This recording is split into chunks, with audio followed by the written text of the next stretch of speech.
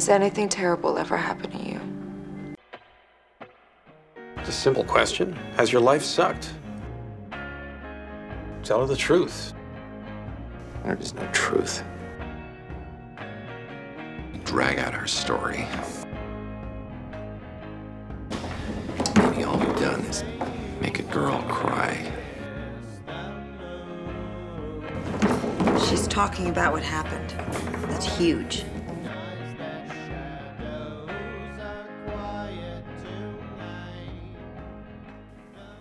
Over the last few weeks, I've seen and experienced a little bit of trauma in my own life. I've seen it in other people's lives. I've talked to people that have experienced trauma, and it's almost like this topic of trauma and trauma recovery and PTSD and all these things this topic has just been thrown at me and put in my lap with a number of different stories that I need to share, that I need to talk about, and things. A little bit of tips and some strategies for how you get over things, because everybody goes through really, really difficult times and traumatic experiences, and how you handle that experience, how you handle yourself after the fact, how you deal with your emotions, all those things are super, super, super important to basic human life, because like I said, we all experience these types of things. So that's what I want to talk to you about today. A lot of mental illness comes from trauma and how the person handled the trauma, especially some type of traumatic experience that happened during childhood. As you know, I have something called borderline personality disorder. And while I don't attribute my own diagnosis to some type of trauma in my childhood, I do know that most people who have borderline personality disorder or other personality disorders tend to have experienced some type of severe trauma as a child during those critical child development stages. Possibly the biggest example of this is something called DID. It stands for dissociative identity disorder. And a lot of people refer to that as multiple personality disorder. So when I tell people that I have borderline personality disorder, a lot of times people will hear that, and the first thing they jump to is multiple personalities, which is not borderline at all. That's two completely different personality disorders. But DID, the one that most people think of when they think personality disorder, they think multiple personalities. DID is a perfect example of something that develops over time in response to trauma. It's the mind's response or reaction to some major severe trauma as a child, usually. And what happens is you experience some major trauma, and something called dissociation takes place, where your mind, to protect itself from that traumatic experience, your mind will dissociate and pull itself away, which is why a lot of times you may not remember certain pieces of trauma, because you're dissociating. So over time, as you develop DID, you end up with multiple different personalities that will, I guess, handle that trauma. So for example, someone with DID that experienced some form of child abuse may develop what's called an alter, or that second personality. And that second personality may be one of strength and one of confrontation and very defensive or very aggressive towards any type of threat or trauma that may come towards that person. So now, once you have that DID and you have that alter personality, now all of a sudden any type of high stress that you experience, you'll essentially transition from who you really are into this other person that is supposed to defend who you are. So that's where the multiple personalities come in, and each alter has a unique identity and a unique personality and unique traits and characteristics, and they're all for specific purposes. So for example, like I said, that strong one for trauma, to handle any type of stress. So when you end up in a severely stressed out situation, that other personality comes out and is supposed to defend you, essentially, because nobody else was defending you as a child. especially true if it's a parent that's abusing the child. The child is supposed to look towards that parent for protection.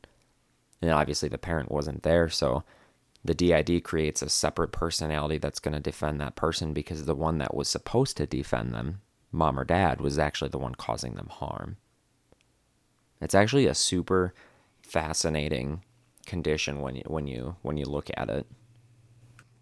But anyways, our main topic today is not DID or those mental illnesses, but I just wanted to mention that so that you at least have that in the back of your mind, that is a big part of what happens to someone who experiences trauma as a child. A little later, I'm actually going to be talking to someone who went through a traumatic experience as a child and how that experience affected her as she went through her life and into her high school and into her 20s, how that traumatic experience affected her. So that's my guest later for today, so we'll be talking to her in a little bit. But before we get to that, I want to talk a little bit about another experience that I had over the last couple weeks.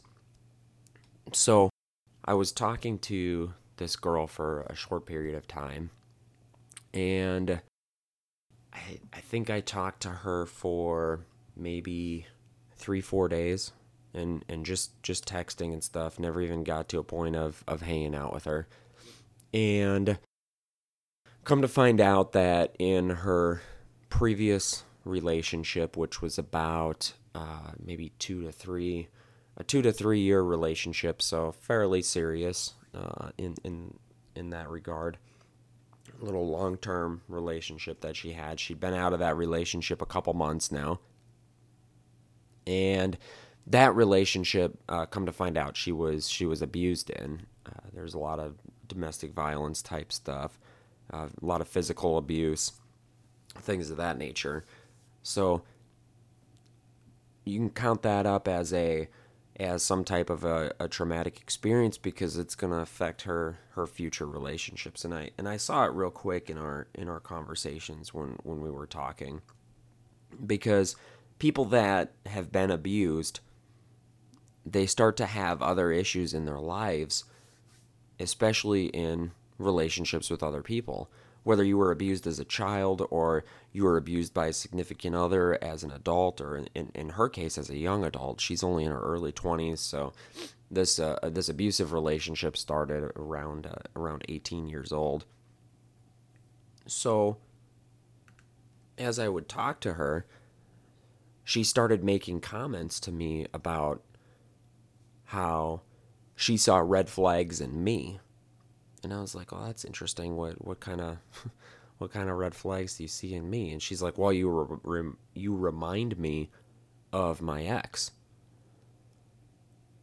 And I thought about that, and I asked her why. I said, "What about me reminds you of that abusive relationship that you were recently in?"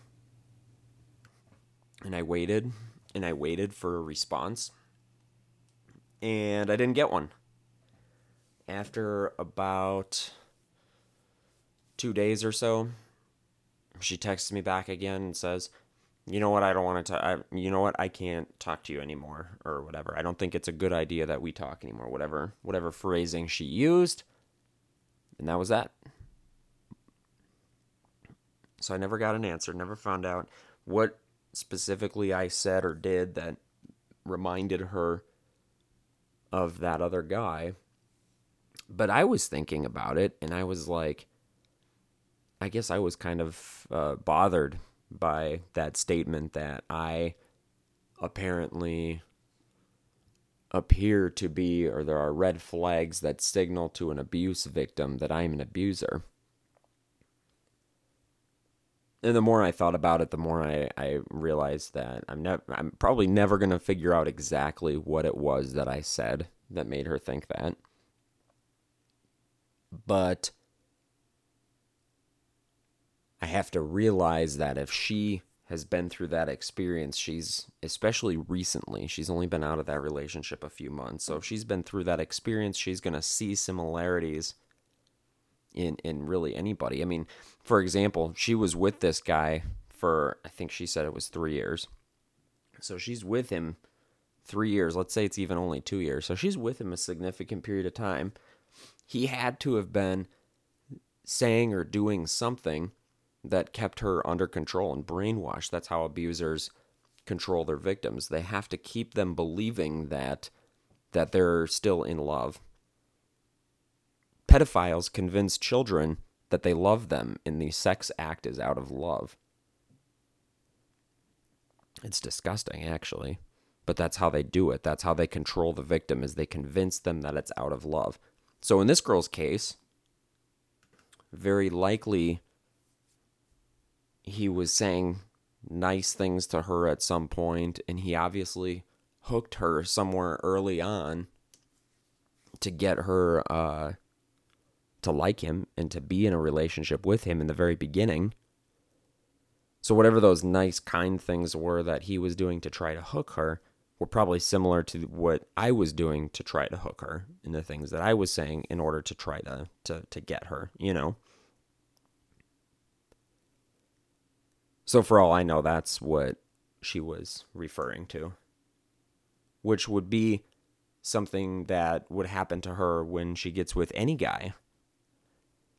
So really any guy on a certain level, if that's the case, is going to remind her of her past. So how do you think a person should overcome that type of trauma?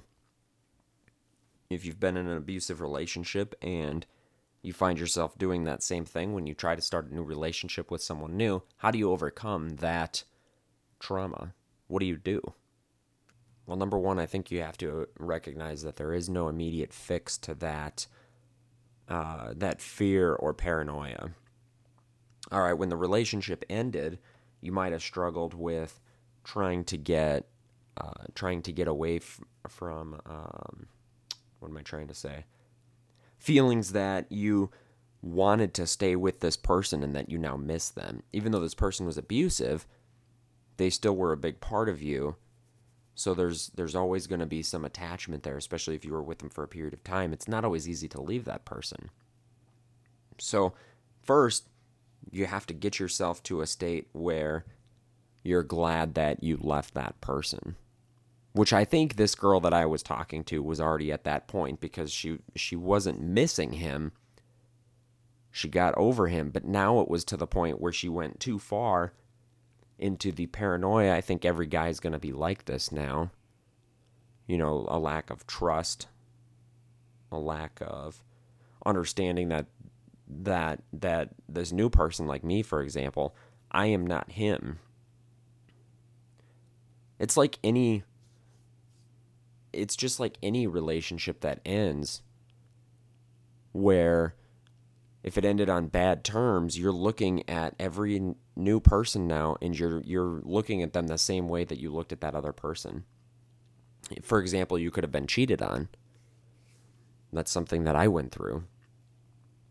So your significant other cheats on you, and now when you try to get into new relationships, it's really, really difficult to trust these new people and to remember that this new person is not your ex. They're two completely different people. Your ex cheated on you for one set of reasons.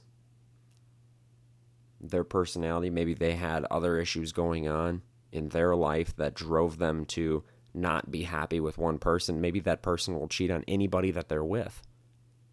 It has nothing to do with you. Same with the abuser.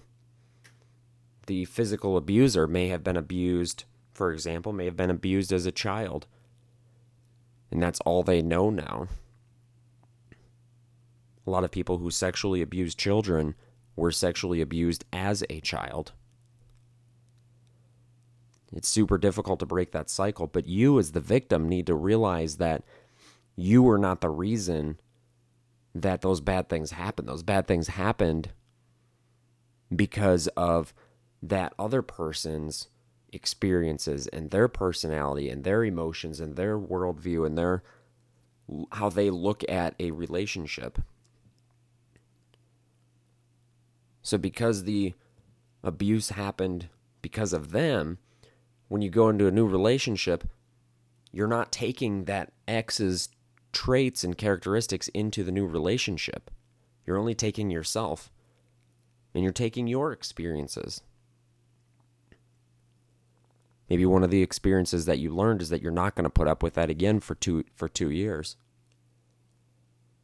I would hope that if you're an abuse victim, that when you did get out of that situation, I would hope that you would not find yourself back in that same situation. If you were in an abusive relationship for 2 years and you finally got out, I would hope that anyone now in the future that puts hands on you is just going to be done. You're not going to put up with that. I would hope that that's where you're going to be. That paranoia is really hard to get over. Maybe it's just time. Maybe talking about it with people. But I think the main key is that it's just a matter of time that you have to get over it, and you have to be self-aware of the fact that you are being paranoid or untrusting, or that you're looking at every guy now as this ex that you have. If you realize those things about yourself, self-awareness is one of the major keys to all facets of mental health. Self-awareness is super important in any situation when you talk about mental health. When I first was diagnosed with borderline personality disorder and I didn't want to listen to that diagnosis and I didn't want to believe that I had it, that's when my life continued to spiral out of control downward. Once I became self-aware and self-accepting of who I was and what that meant about me and how I was going to handle things, now I'm to a point where a lot of things that I do, yeah, it still comes out sometimes, but if someone doesn't know that I have borderline personality disorder, which actually most people in my life don't know that, they won't even see anything wrong with me. Because I've gotten so good at hiding that and keeping it in check and trying to function as a normal person as much as I can. That's not always easy. Like I said, sometimes it still comes out, and it definitely still exists inside of me. But I know how to present myself and how to carry myself so that it doesn't have such a huge impact on everyone else around me. Before I was accepting of that diagnosis, before I was self-aware that that's what was going on, absolutely, it was a major problem, a major spiraling out of control. Self-awareness is such a huge key to anything related to mental health. So I got one more thing that I kind of need to get off my chest before a quick break, and then I'm going to talk to Amy. So I need you guys to be careful when you're driving and watch for motorcycles. All right, so as you know, if you listened last week, I went on a trip out to Utah and was riding motorcycles with some of my friends that I always ride with. And I witnessed one of my good friends get in a pretty bad accident, coming down some mountain curves up in the mountains of Utah. He had to be airlifted. He was flown by helicopter to St. George. And he is going to recover, but he has some pretty significant injuries. He has a punctured lung, a ruptured spleen that was bleeding internally, 5 broken ribs, a broken back, broken collarbone, broken shoulder blade. He was banged up pretty bad, but he was wearing a helmet, and that helmet definitely saved his life. He's got probably 6 months of recovery before he even goes back to work. Probably a year or more before he's like fully recovered. So I need you to watch for motorcycles. It was traumatic for me to watch that accident. I can't get the image out of my mind. It was about a week ago. I still can't get it out of my mind. When I got home, I parked my own motorcycle, and it's been parked ever since. I don't know when I'm going to get back on it. I've seen the aftermath of a motorcycle crash, but I've never witnessed one happen right in front of me, especially one of my friends. And then to top that off, because we were out in the middle of nowhere, we were sitting there on the side of the road for I don't even know, a good 30 minutes waiting for medics after we called 911. It took forever for the fire department to get there. It took a long time. That was not fun. There's nothing worse than seeing your friend lay on the ground, originally unconscious. Then we were able to wake him up, but then listening to him in pain, trying to move, trying to, just basically screaming in agony. And you're standing there telling him, you're all right, man. You're all right. Just relax. Just take a breath. You're all right. We got medics coming, whatever. Trying to reassure him that he's okay and he's going to be fine, when I don't really know that. That's difficult. That's really tough. And like I said, I've parked my bike, and I don't know when I'm going to get back on it.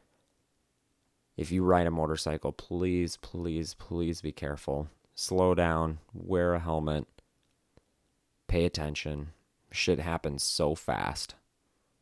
So fast.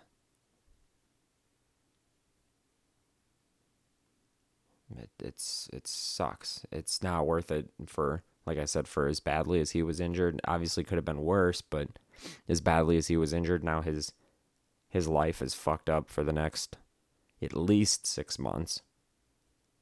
Depending on speed of his recovery. It's only been a week, so obviously it's hard to tell. In the last week since he's been in the hospital, because he's got that punctured lung, and he can't breathe, he's developing pneumonia. He's got pleural effusions now, and that's all major stuff that's going to keep him in the hospital for a while. He can't breathe on his own. Yeah, it's not fun. So if you drive a car, please be careful and watch for motorcycles. And if you ride a motorcycle, please, for the love of God, wear a helmet, and please, please be careful. I know it's depressing. I know it sucks. It sucks to think about. It sucks to hear, but it fits in our little topic of trauma. I haven't slept a normal night since that accident. Certainly not myself. I used to love motorcycles. Now it's parked, and I don't know when or if I'm going to get back on it. I'm just kind of taking, myself. I'm physically, I'm fine. I wasn't in the accident, but mentally it definitely screws with you. That image of him flying over the handlebars, replaying in my mind constantly. Yeah. Not a good thing. Not a good thing at all. But on that note, I'm going to take a short break because I need some water. So I'm going to take a real quick break.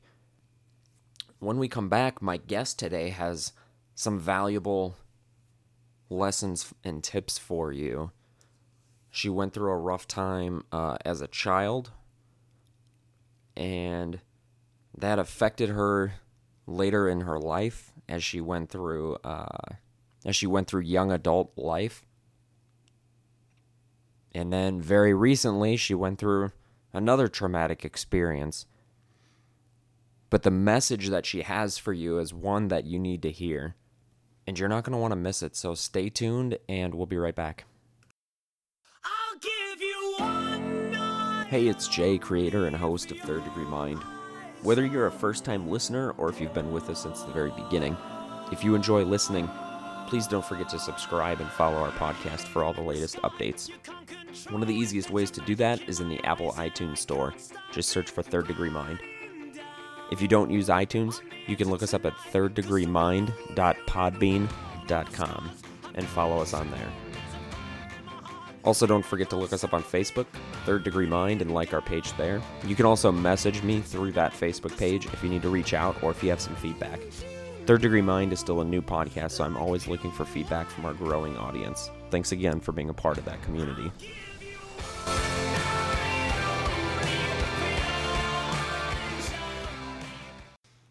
Amy, welcome to Third Degree Mind. Thanks for being here today. I know you've been listening to the program for a little while, probably since the beginning, actually, as far as I am aware. Is that correct?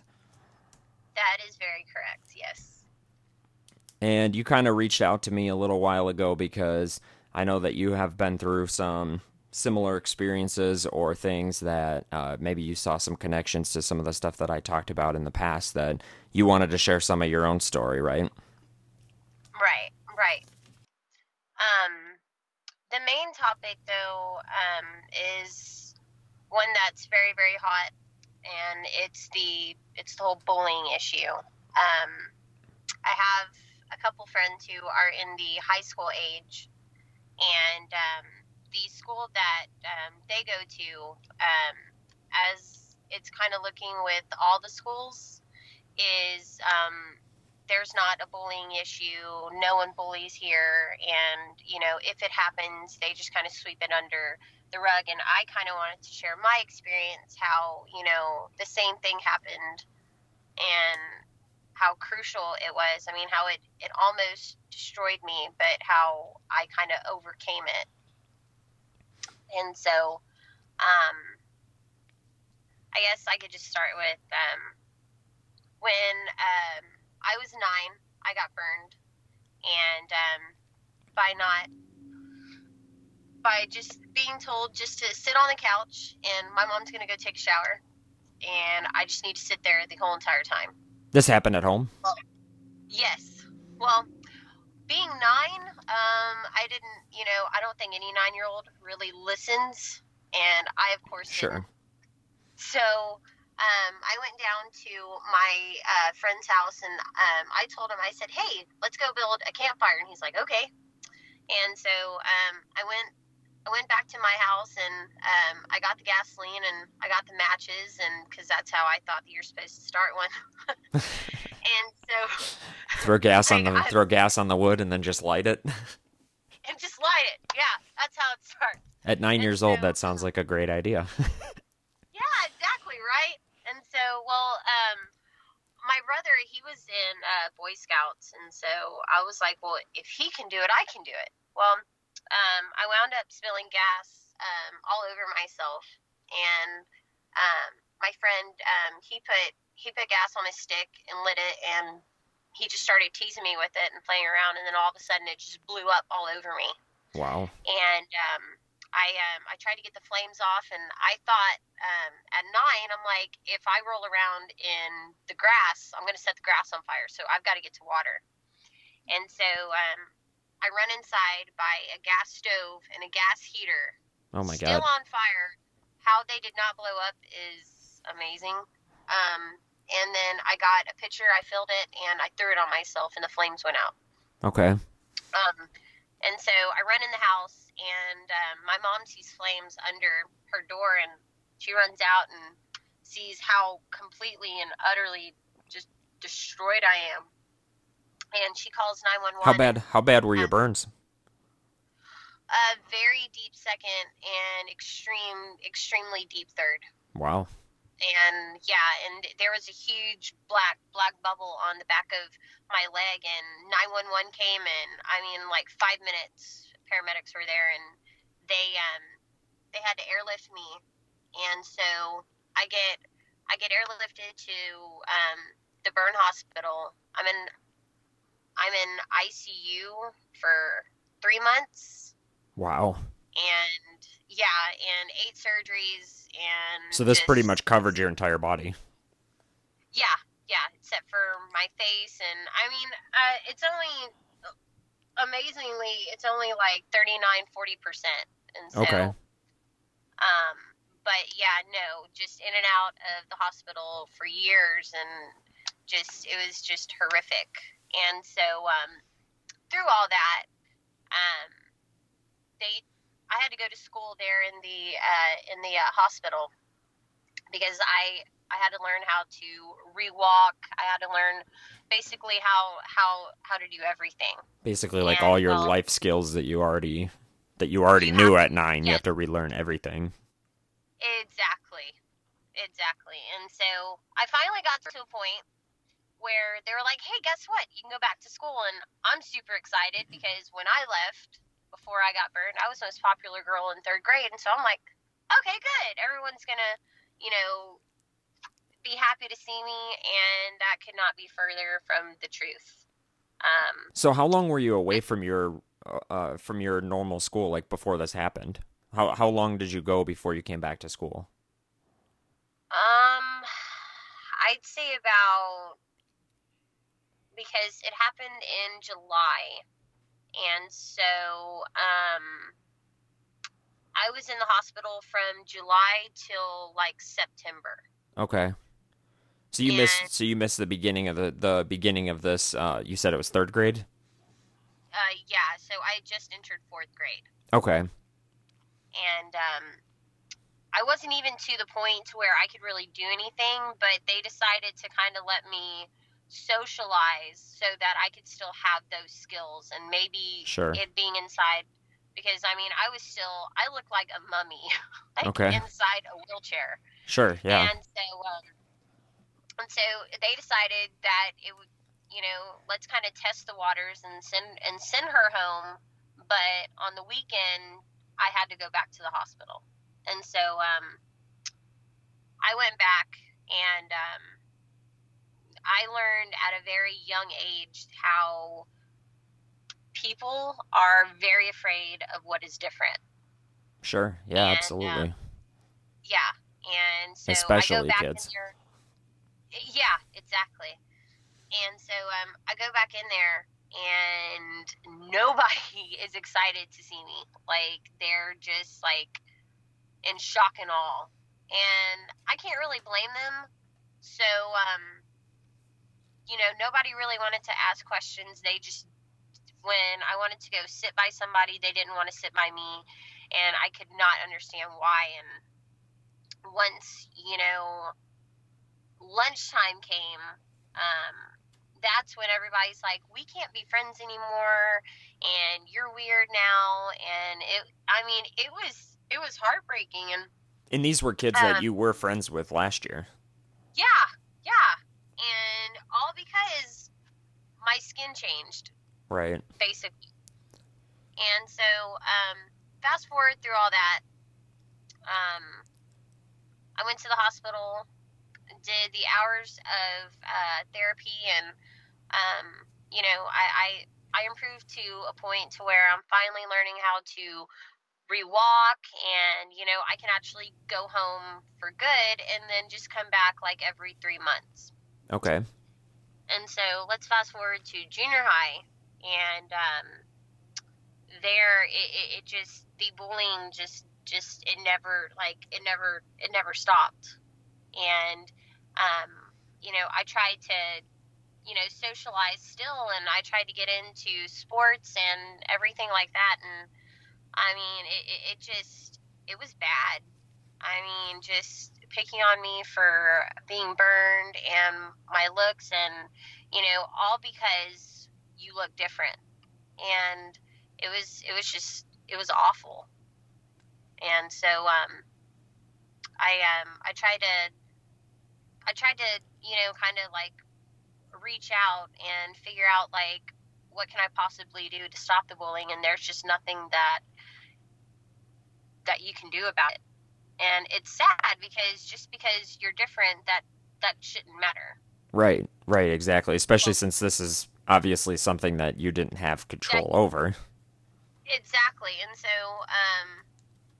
that continued, and then go to high school, and that's at the point where I want to talk about now, is that it got to the point to where now it's everyone in high school is focused on looks, of course. Like, you've got to be the best looking person there. Well, I decided just, not to wear shorts anymore, to just strictly wear jeans every day. And, maybe that'll stop it. And it didn't. It continued. And, Now, I were would most get of the called. kids in your high school the same kids as middle Yeah. school? Like you were still surrounded by the same kids? Exactly.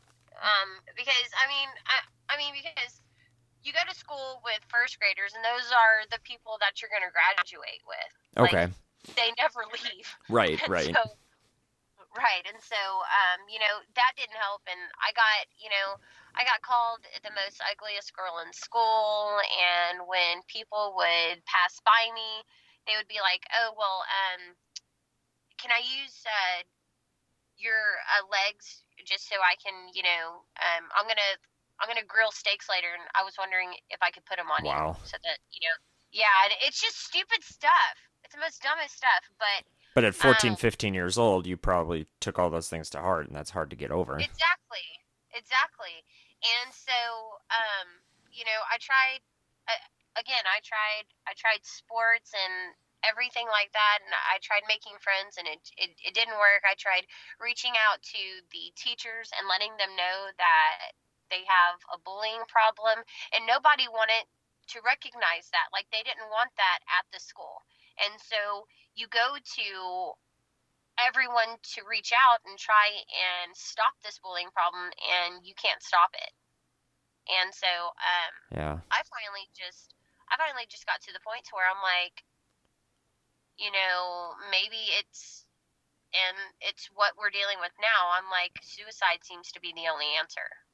Right. Did you Yeah. experience a lot of cyberbullying type stuff? Like, I don't know. I'm sorry. I'm not sure how old you are, but I don't know if like Facebook and stuff was around when you were in high school, stuff like that. Did you experience stuff like that, like on the internet? We had MySpace back then. Okay. I don't know. Okay.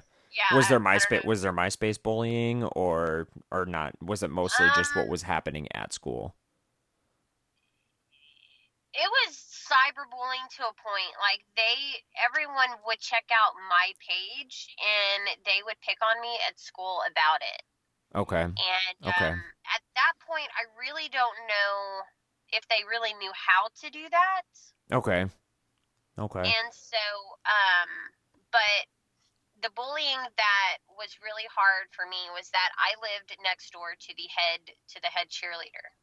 Okay. And so there was really no escape for it. Like, I would come home, and the head cheerleader would, of course, throw all the parties, and then I would get bullied even on my own At home. turf. And that's when I got to the point where I'm like, I'm gonna have to kill myself, because there's just no escape.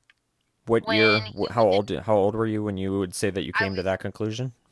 15, 16, 16? Yeah. So like Yeah. sophomore, junior year, somewhere in there. Yeah.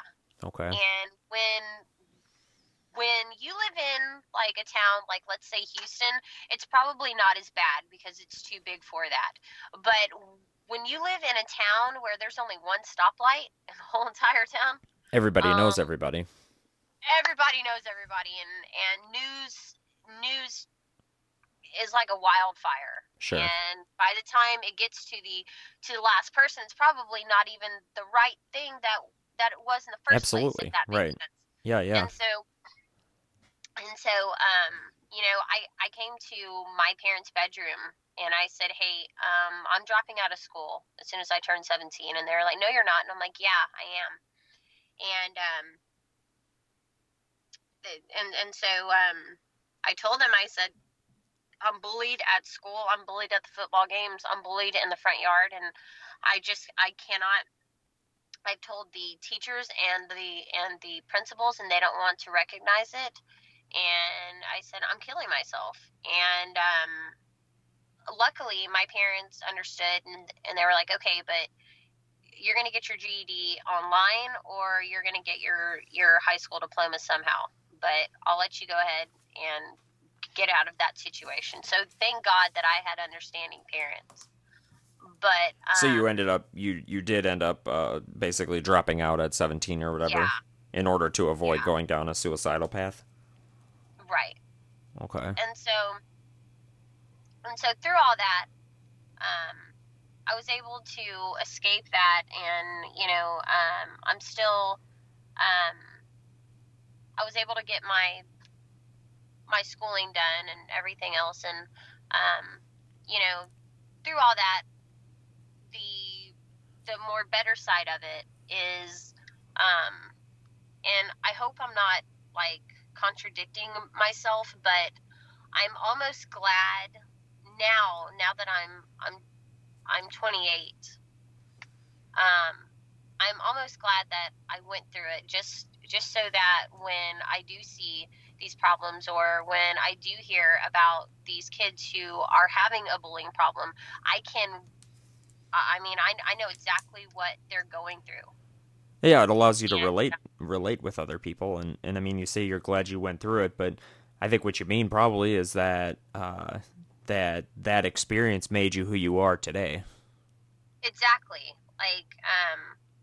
Because when I look back on it, I would change. I think everybody, if we could all go back to high school, I'm sure that we would never do what we did the first time. But, I just, I've had, I've worked with kids, and, they've asked me what to do, because they don't know what to do or how to escape it. And it's just having that confidence and knowing who you are, and knowing that if someone says that you're the most ugliest girl in school, when you do wake up in the morning and you tell yourself, wow, I look good, or you put on your favorite outfit and it's like, I'm beautiful, stick with that all day long. You have to have that's what I should have done in the first place. Yeah, you have to have a strong, enduring personality that you can convince yourself that you're not what they say, and that no matter how many times someone says it, that you're just going to believe what you convinced yourself before you set foot out the door, is basically what you're saying. Exactly. Right. Exactly okay. right. And that's why, it was a very painful experience, but when you grow up from it, it's good to have those, just to be able to relate to those that are going through it in this time. Yeah. And so, I really hope that, this helps someone know that, you're not by yourself. There's always a light at the end of the tunnel. Exactly, because you can't go through an underpass, a dark one, without there being a light on the other side. Yeah. If that makes sense. Yeah, absolutely. Absolutely. Do you think, let me rephrase that. I know you said that you were going down kind of a suicidal path. How far down that path did you get before you got out? Without getting into too much detail, did you ever attempt suicide, or did you have like some type of plan planned out, or were you just kind of deciding in your mind that you were going to have no other option? I did to a point. I got to the I don't know if it's cliche or not, but I got to the point of cutting my wrists. Okay. And I did that, and I was actually I got into this relationship, kind of. I don't know if it was quite there or not, but this is still while you're in high school? Yes. Okay. And I met a guy at my church, and I was just so head over heels for him, as all 16-year-olds tend to find an older guy who they're just so in love with. Well, I found one, and he saw it, and he was like, "What are you doing?" And I said, "Well, it's the only way to take the pain away." And he was like, "No, that's just making it worse." I'm like, and so I'm like, "No, it's not." And this was at the point where I was kind of rethinking suicide. And so it's almost like that's where you were kind of at that crossroad where you made the decision to go one way and not the other. Right. And so he told me, which he kind of saved me, because I mean, I was just thinking about just cutting a vein where I would just, I mean, I've heard that you could do it like that, and Sure. I'm sorry to say it, but and so that was my plan. And then he had told me if he saw another cut on my wrist that he was never ever going to talk to me again. And I'm like, oh my God, no, you're the only friend I have. And so Okay. and yeah, and so that's what, that's what stopped me. And I'm like, and so ever since then, I never attempted it. And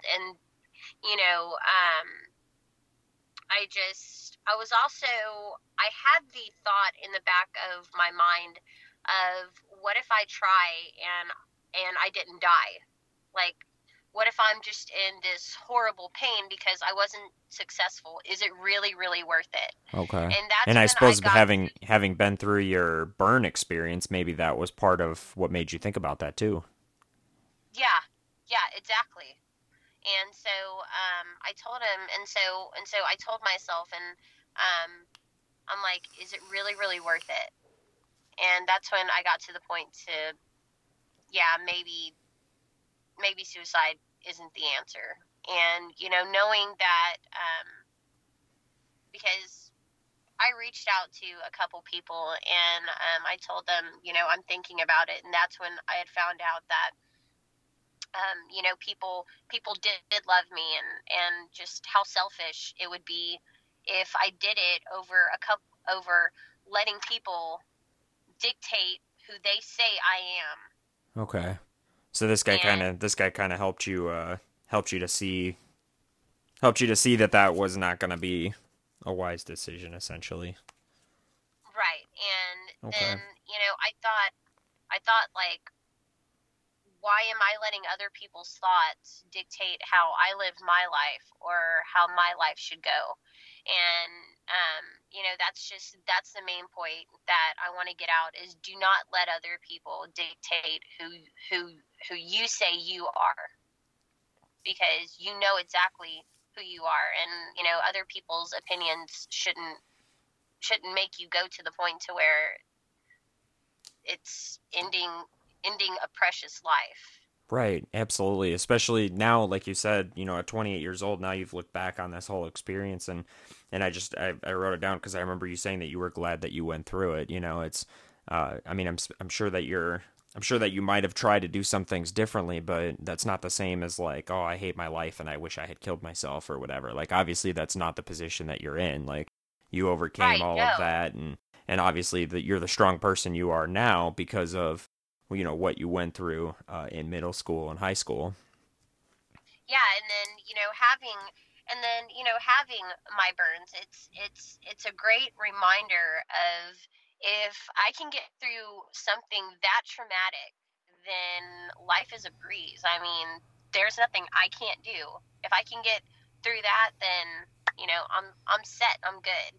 Right, absolutely. And I don't know how much you want to talk about this, but I know that since you and I have been trying to get this set up because you wanted to talk about a lot of that for a while. We've been talking for probably 2 or 3 months that we've been trying to set this up, and I know that during that time you went through another really life-changing traumatic experience. Do you want to talk a little bit about that? The passing of my Yeah. boyfriend, or Yeah. yeah, that's another thing that I want to get out, is just how precious life really is. And it started on Monday. He was perfectly fine, and he was also an officer, and he took a crazy shift, as all officers know that we have. And so he decided to take that shift because he was going to apply to the local PD there. And so he took a shift that wasn't his normal one, and he got home late. And I told him, I said, I don't think that you should take it because you're going to get home at 2:00 in the morning and you have to wake up at 7 a.m. That's not a lot of sleep. And, he said he could do it. So he did. Well, Tuesday he woke up, I called him, and we talked his entire shift, and he sounded really, really out of it. But, I figured, Figured he was tired, or he was tired. Well, we talked all day long. His shift ended about 6:30, and he told me that he would call me later in the night and we would talk some more, that, he was going to go home, take a shower and stuff like that. Well, he calls me later, and, he sounded okay. So, I thought that things were perfectly fine, that things were good. And, we talked from about 11 p.m. to about 2:00 in the morning, and he was really, really stressed out, and I helped him to get over that, and I cheered him up. Well, I was upset about something, and he cheered me up, and normal conversation, being happy, not thinking anything's going to go wrong. And well, towards about 2:00 in the morning, he starts really, really, just sounding really, really out of it. And I told him, I said, are you falling asleep on me? And he was like, yeah, I think so. I'm really, really tired. And I'm like, okay, babe, why don't you go to bed, and I'll see you tomorrow. And all of a sudden it was silent, and I said, babe. And he's like, yeah. And, again, he was really, really out of it. And okay. I said, I love you. And he's like, I love you too, sweetheart. And I was like, okay, well, can't wait to see you tomorrow. Well, we get off the phone and go to bed. I wake up at about 4:00 in the morning, and I feel like something's wrong. But, I thought that it was just me waking up. And so I go back to bed. I wake up. I go get the rental car for my parents, because he lived about 5 hours away. Okay. And I text him and I call him, and I don't get an answer. And on my way to his house is when I got a call saying that he passed away during the night. Wow. And I didn't want to, I didn't want to just think that it was real. I mean, I wanted to get on the phone and call him and be like, they're saying that you're not alive. Right, and, right. I mean, you just talked to that person on Tuesday, and then even though you recognized, that he wasn't quite himself, it was kind of all attributed to just him being tired, and it was kind of like, right. It was kind of like, okay, you never thought that this was going to happen, right? Right, and he sounded like that before, and he's been perfectly fine. And I told him, I was like, no, it's not real. It's not real. It's and so I went through the funeral, and I came home, and all I wanted to do was just hear his voice just one last time, or call him, and because I got that reality, and everyone's heard it before, where we've gone to a funeral and they've said, always say I love you, because you never know when it's your last day. And we all hear how tomorrow's never promised, but when you feel it and when you experience it in that like in less than 24 hours, the person that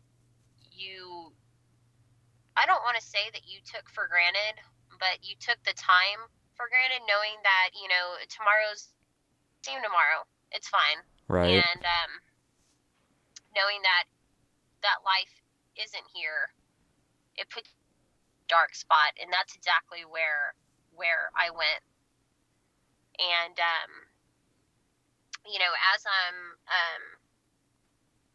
as I'm sitting there, you know, at the funeral, and you know, it's just thinking, like, there's no hope now. Like, this is it. Like, all my hope is gone. I anymore. And you know, after the funeral, I came home, and all I wanted to do was die, because I knew that, you know, I'm a very religious person, so you know, I believe that he's in heaven, and so I figured that if I died, you know, I'm with him. Sure. Well, then, you know, Kind of at like funeral, the. though, Oh, go ahead. something amazing happened. I had so many people come up and tell me thank you for loving him. That more than anything, like, he was so happy that you brought him out of a dark place, and you know, knowing that I had that big of an impact on him when I thought that it was all him who had the impact on me. Isn't that crazy how you learn so much about When I was a sitting person? by myself, yeah, and when I was sitting by myself, he always told me he was always afraid of you know, something happening on the job. Sure. And so he always, you know, he always told me how he can walk through that door, but the ultimate to walk back after your shift is done. Yeah. And so tell me, God forbid that ever happen. He said, you know, I want you to know that you are strong, and that you're a beautiful woman, and that I want you to move on. And he said, I want you to have a husband, and I want our son, you know, to have a dad. And I said, well, you know, I never have to worry about that, because that's never going to happen. Right. And then to know that this is exactly what's happening. It's the beautiful words he said, that he knows that I think I lost you for a through second. anything, and that I've got a really good head on my shoulders, just sitting there knowing that, and that he wanted me to be an officer. And you know, when I was there, you know, I promised him, I was like, you know, I'll take the watch from here for you, babe. And so we truly have, like,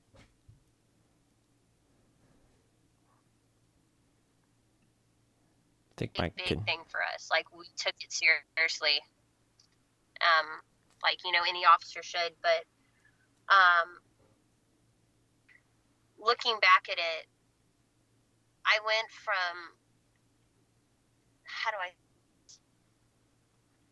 while he was still alive, I was about 2 hours away, and so me and my mom, our relationship was zip. We absolutely hated each other, and unfortunately, it sometimes takes someone dying for these beautiful, magical moments to happen.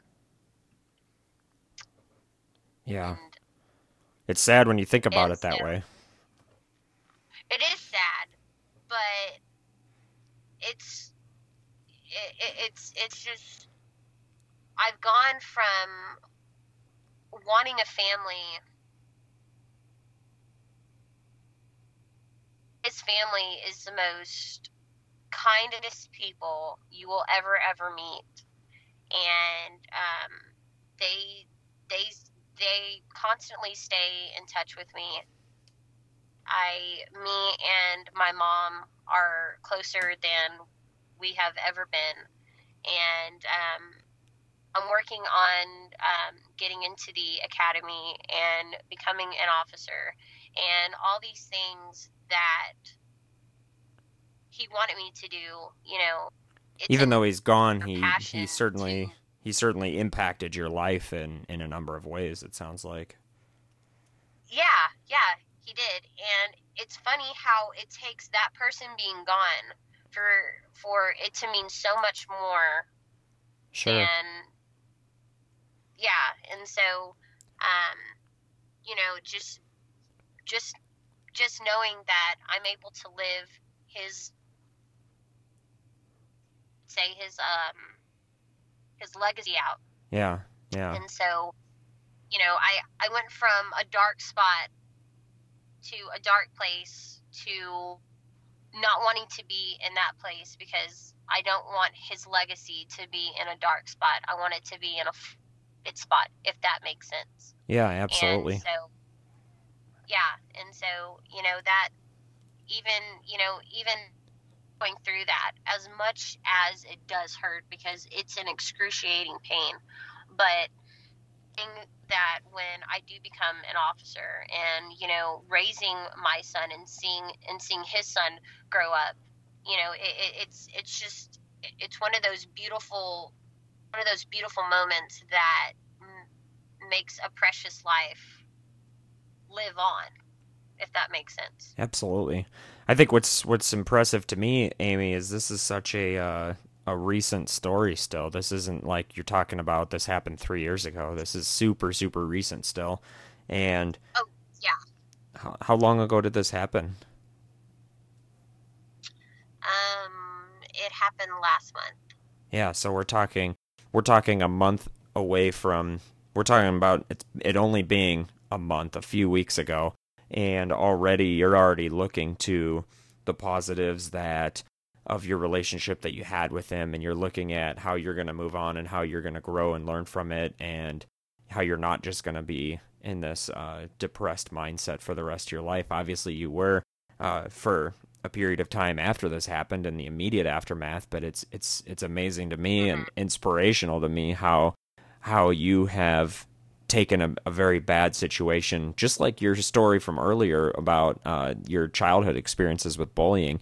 You take an experience like that and you're already looking for the positive, and it makes me wonder if maybe your experience as a child and how you overcame that taught you so many life lessons about how you react to these types of situations. Obviously, they're not similar situations, but they teach you as a person how you're going to handle stress and how you're going to handle bad things when they come your way, and how you're going to turn bad things into good things. Because you made the same comments about the situation when you were being bullied, about how you're going to take that experience on with you, and that creates who you are.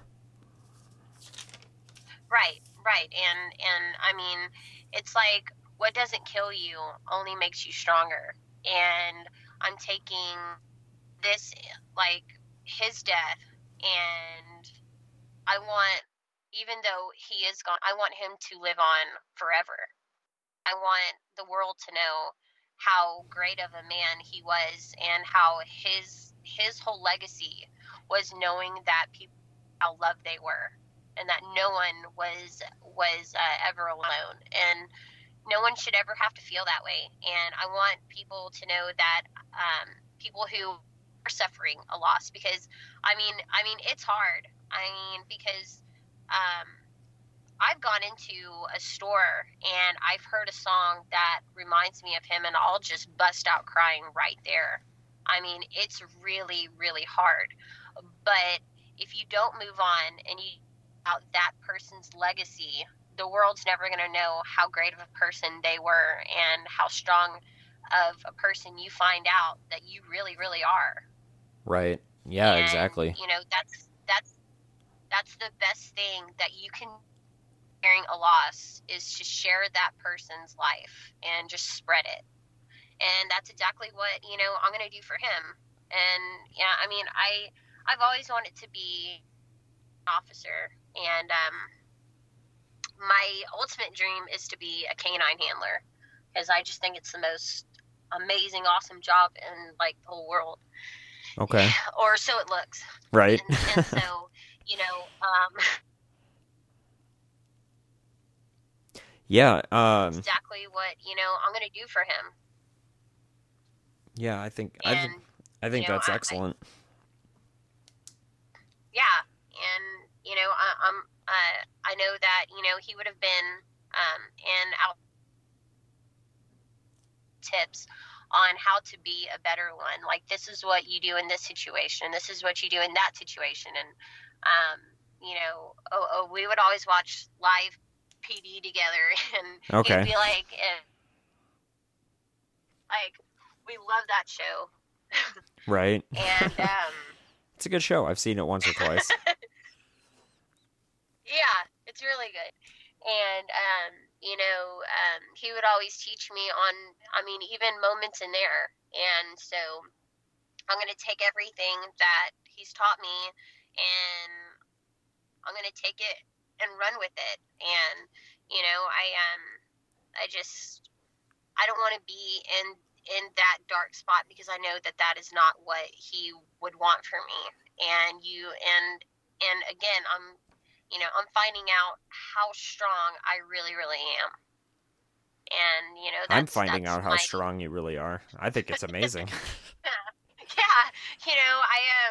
I was talking to a friend the other day, and they were like, if I was burned, I would, like, I don't know if I would want to go through life. And it's like, no, because people have tattoos. My tattoo is my burn scars. Sure. Absolutely. Like, Yeah. I'm like, yeah. And so, like, my body and like is an ultimate storybook almost. And Right. so, Right.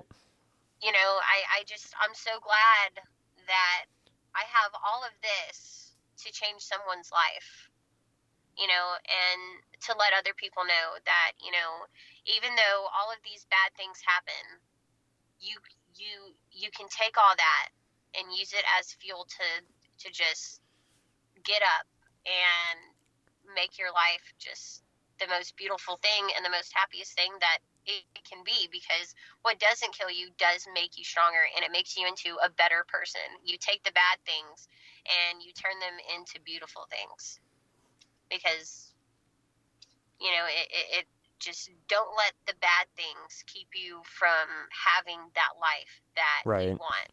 Right. Absolutely. Amy, thank you for talking to me. I appreciate talking to you so much, and I hope that I enjoyed it.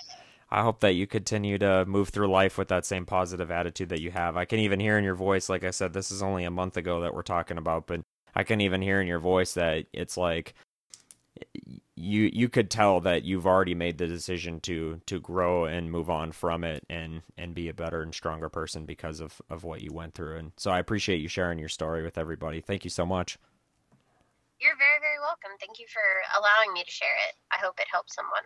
Absolutely. Thanks for listening to Third Degree Mind. We'll be right back. Don't go away. Third Degree Mind was created in February of 2018, and during that short time that we've been around, our audience continuously grows at an alarming rate. In just the first 4 months, Third Degree Mind is consistently listened to in 20 states and 4 different countries around the world. One thing that's important to me is always bringing relevant content, and I think one of the best ways to do that is by sharing other people's stories and perspectives, rather than just my own. That's why I'm trying to build a guest list and feature different people on the podcast to share their own experiences and struggles, and just to discuss some of the topics, so that you guys can all get more than just my perspective on some of these difficult topics.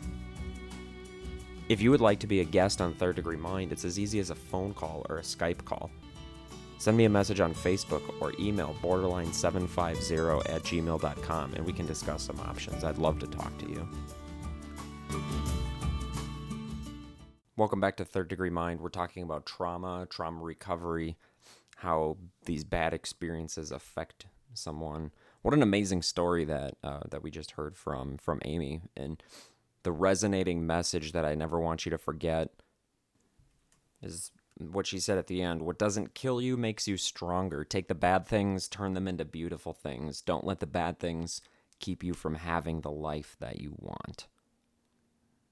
Such a simple statement, but so much meaning, especially when it comes from someone who has been through as much as she has, that experience as a child. being very badly burned, and then going through school as a child and a young adult, being bullied, having to deal with that, having to overcome all of that, and then just very recently losing someone unexpectedly, someone very, very close to her. And yet, even though that only happened a month ago, you hear the positivity in her voice, and I've listened to the recording of that interview a few times, and she's such a positive person. And that's a message of inspiration to me, just her positivity alone. And I hope that was beneficial to you to listen to that also. But anyways, I have one more story that I'd like to share with you. And this one is something that's something that I experienced about 2 weeks ago. That's just kind of been sticking in my mind ever since then. One of the things that I get to do is I get to go and speak with young adults and teenagers about some of their mental health issues and some of their emotional issues that they might be having, and I get to interact with them and hear some of their stories, and that's a really good experience for me. I like doing that because I like interacting with younger people. Well, I had the opportunity about 2 weeks ago to talk to someone significantly younger than who I normally talk to. And so this little girl was 8 years old, and the staff at this facility came up to me and was like, "Hey, would you mind just talking to this girl for a second?" And I said, "Yeah, sure. What's going on?" And they said, "Well, she's 8 years old, and she's very, very traumatized. She's been through a lot in just her very short life, and she's very upset right now, and she'd like to talk to you. She'd like to talk to you." And I said, "Okay." And I asked, before I went over there, I asked, what about this girl? What has she been through that has traumatized her at 8 years old? What exactly has she gone through, or what can you tell me? And the staff said, well, about a year ago, she witnessed her father murder her 14-year-old brother. This happened right in front of her. And that's not even the worst part of this, though, because what happened next is the parents kept the 14-year-old's body in this little girl's bedroom for the next about a week and a half, and she slept next to his dead body for the next 10 days or whatever it was, 1 to 2 weeks. So talk about trauma. At 8 years old, this girl has already experienced death of a loved one. And then I can't even imagine the trauma of seeing his deceased body and sleeping next to him for the next week and a half. That's incredible. It's incredible to me that there are such sick people in this world. That's so disturbing. So anyways, this little girl is at this facility now because she has no other family. Her parents, thank God, are in jail now. Hopefully they stay there. But now this little girl at 8 years old has to cope with some pretty powerful emotions and pretty extreme trauma. And so anyways, I go and talk to this girl I tried talking to her for about 45 minutes. And I'm gonna call her Carla for this.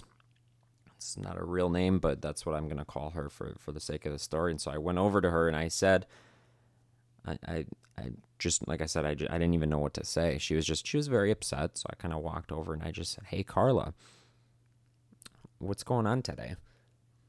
And she said, "These people," talking about the staff at the facility, she said, "These people, they're not helping me, and I want to kill myself." I had never heard an 8-year-old express a suicidal desire before. Most 8-year-olds don't even comprehend death, but she, at her young age, at least was able to comprehend that death is permanent. She saw, it's not that she was just an 8-year-old that was told, hey, your 14-year-old brother's gone now or whatever. She physically saw his body. I can't wrap my head around that. She has to understand the how permanent death is, and that he is gone. He's not going to move. He's not going to talk. He's not going to smile. He's gone. And she's like, I want to be gone too. And so I asked her, I asked her why. I said, why do you, it seems like a dumb question because obviously I knew the answer, but I asked her, I said, why do you want to kill yourself, Carla? Or why do you want to die, Carla? And she said, I don't know. And she was just very, like I said, very visibly upset. She couldn't sit still. She couldn't get the tears out of her eyes. She kept pacing around while we were trying to talk, and every now and then she'd try to physically fight with one of the staff members that was sitting in there also. And obviously she's only 8 years old, so she didn't really win that fight, but she would try. Physical confrontations during our conversation even, because she couldn't handle whatever emotions were going on inside of her. And she said that she just didn't know why she wanted to die, but she wanted to die and nobody was helping her. So I said, I just started talking to her for, like I said, about 45 minutes, just about anything else besides that, and just trying to make some type of connection with this little girl. And I was talking to her about what she likes to do, if she likes drawing, if she likes coloring, things like that. And I wasn't really getting anywhere with her, and she wasn't very receptive to anything. So I think at one point, maybe about 20 minutes in, I stood up and I said, all right, Carla, well, I hope you have a better day. And I started walking away, and she said, wait. And I turned back around and I said, what? And she said, well, I want to kill myself and nobody's helping me, and now you're going to walk away? I said, Carla, I don't. I asked her multiple times throughout this conversation. I would say, Carla, why do you want to die? And I never got an answer. And I said, I don't know what you want me to do to help you. What can I do to help you? And she'd say, I don't know. But I want to die and I want help. And nobody's helping me. So I sat back down and tried talking to her again. And this went for another 15, 20 minutes or so. Now I'm at about 45 minutes that I've been there. And the staff is starting to wrap up our conversation for us. Like, okay, this isn't going anywhere. And obviously, that's not my decision. That's the staff member's decision. So they start wrapping it up, and they're like, okay, Carla, we're gonna go for a walk. And so I'm saying goodbye to her, and I'm saying that I hope she has a good night and whatnot. And she said, I want to die. And I asked her for like the 15th time. I said, Carla, why do you want to die? And she looked at me, and I'm never going to forget this look on her face. And the way that she answered, for the first time in 45 minutes, she told me why she wanted to die. She looked at me square in the eyes and said, because the world is filled with so much hate, and I can't take it anymore. I teared up. I'm tearing up just thinking about it. That little girl at 8 years old knows how much hate is in the world. And there's nothing I can say or do, or that anyone can say or do to prove her wrong, because as an adult, we know the world is filled with hate. And this little 8-year-old experienced so much hate and so much trauma from the very people that were supposed to be watching out for her best interest. Talk about fucked up. And she left. That staff person took her away, and the staff members looked at me and said, well, thank you. And I said, I don't think I did anything. And they looked at me and they said, "You did." And I left. And those are the types of stories that are going to stick with me forever. And I'm never going to forget that girl. Like I said, I'm never going to forget that look on her face. I'm never going to forget the sound of her voice when she looked at me and said that the world is filled with so much hate. And I can't take it anymore.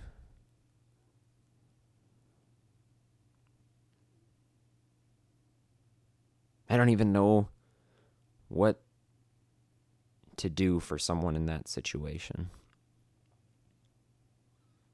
I spend lots of time as a suicide crisis counselor on crisis hotlines. I've talked to lots of suicidal people. Some successfully, some not successfully. I've talked about mental health issues. I've talked about trauma. I've experienced some of my own things. My own experiences, my own knowledge, my own understanding of child development and child response to trauma. I don't even know what to do or what to say to this girl.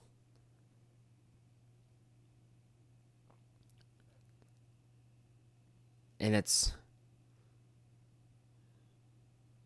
so upsetting when you think about stories like this. It's so upsetting how disgusting the world is. It's so difficult to take a situation like that and make it into a positive. How do you do that? How do you make that situation into a positive? I was talking to one of my friends about that. I told them this story and I said to them, I don't know how I'm going to get over this. And I'm not even the one that went through that situation. I have no idea how this 8-year-old girl is going to get through that. If she even will. I don't know. But me just hearing the story and interacting with her for a short 45 minutes, I don't even know how I'm going to get past that experience for me.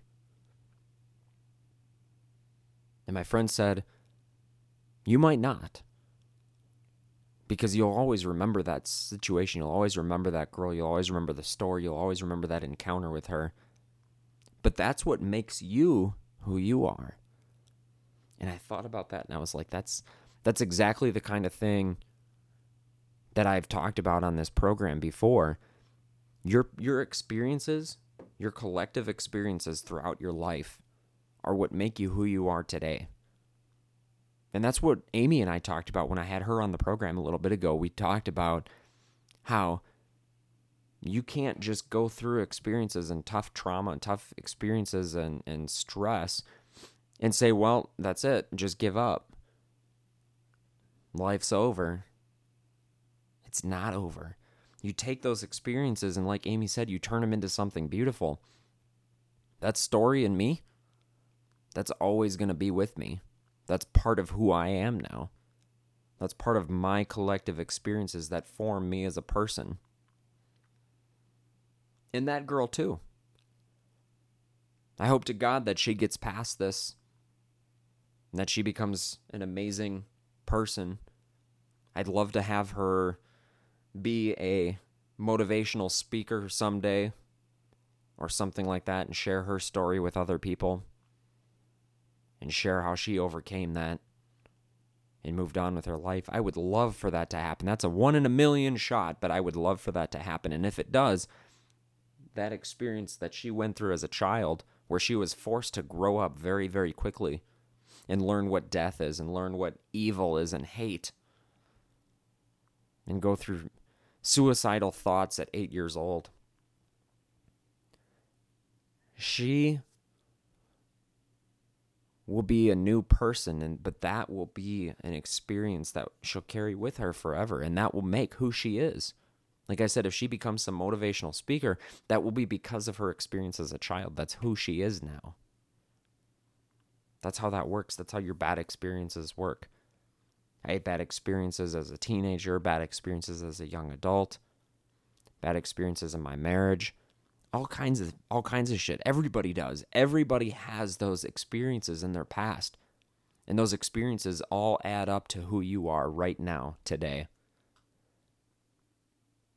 And you can make it good or you can make it bad. You can dwell on the negatives, or you can do what Amy said and take those negatives and turn them into things of beauty. Don't let those bad things keep you from having the life that you want, as Amy said to us a little while ago. Don't let those bad things keep you from having the life that you want. So what life do you want? Figure that out. Be self-aware, like we talked about earlier in the program. You can make the life that you want. Take all those bad experiences, turn them into something good. Take something from everything, if that makes sense. Thank you for listening this week to Third Degree Mind. I hope you enjoyed it. Make sure that you subscribe on the Apple iTunes Store. Follow us on Facebook. All those things. Reach out to me on Facebook, especially if you want to be featured on the program as a guest. I absolutely want to have more guests. I want more stories. I want more variety of experiences. I had Amy on today. I want to get another one on soon so that we can share some different experiences besides just my own boring life. If you need anything in the meantime, always reach out to me on Facebook or email borderline750@gmail.com.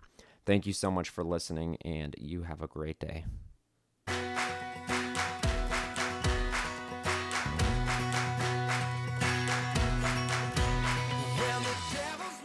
Hey, it's Jay, creator and host of Third Degree Mind Podcast. Thanks for listening to today's episode. I wanted to close really quick by reminding you that Third Degree Mind is produced primarily for entertainment purposes and is not intended to treat or diagnose any mental illness and is not intended to replace clinical psychiatry. I am not a licensed therapist or physician, so if you feel that you need mental health treatment, please always seek that appropriate care in your area.